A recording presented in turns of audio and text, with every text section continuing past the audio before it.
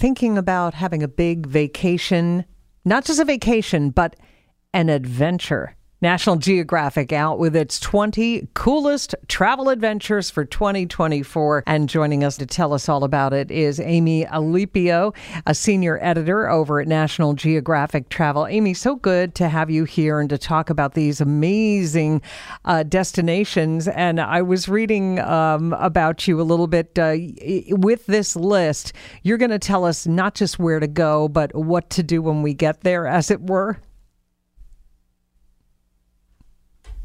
Oh, Amy, hang on. Wrong line. Amy, yeah, you're going to tell us what to do when you get to these destinations? Yes. And I was going to say that's what's really cool about the list this year is that it's not just like where to go, but like what to do when you get there. Because I feel like travelers post-pandemic are, looking more for like connections and immersive experiences. So that's what's really cool about our list this year. Okay. So yeah, not just a vacation, really something, well, as you say, cool to do. Among the things you recommend, I thought this was so interesting, antiquing right here in our area in the Hudson Valley. Tell us about that. Yeah, well, during pandemic, as you probably know, a lot of people kind of just moved out of the city. A lot of them settled in Hudson Valley, and things are thriving there, like restaurants and stores. And of course, Hudson Valley has always been a center of artistic excellence. Look at the Hudson River School. And so we are kind of, the experience we're highlighting there is antiquing, which Hudson Valley is excellent for. And so we name several places there where you can antique and just go shopping. And also the fact that these are in villages that are like super cute and quaint and just like kind of embody the culture in the area. Yeah, Hudson Valley has a lot of those places. Now, if you want to venture a little farther away, you can head to Alaska to check out some giant Kodiak bears. Yes, because Alaska in Katmai National Park basically has the greatest concentration of brown bears in the world.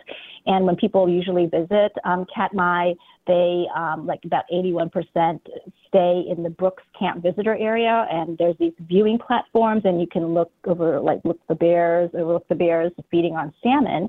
But the experience that we wanted to highlight was kind of getting away from that crowded area and touring the coast, basically the Pacific coast of Katmai, where you can see brown bears feeding on a variety of foods, grasses and berries and clams. So trying to get away from the crowd a little and experiencing a totally different side of Katmai. Okay, and what about being out on the open road? I love a good road trip, and you're recommending one along Route 66. Tell us. I know. Well, Route 66 is classic, of course, but we're highlighting New Mexico. It's called the Mother Road through New Mexico, and so they're the classic things like the neon and the quirky motels. But in Albuquerque, particularly, they're kind of doing a glow up in that area. That stretch of urban stretch through Albuquerque is getting a facelift, and there's going to be a new visitor center there where there'll be like a Route 66 museum and lowrider car shows and artisan markets. So that's why we wanted to highlight that this Okay, year. All right. And there's so many on your list, and our listeners really should head on over to your National Geographic website. But before we go, Amy, run an Olympic marathon in Paris during the Olympics or before or what? It's actually during the Olympics, and it's the first time this is happening, where they are opening up the official Olympic route to the public to run the same route that the men and the women are doing, but they're doing it in between. So it's a route that you run at night.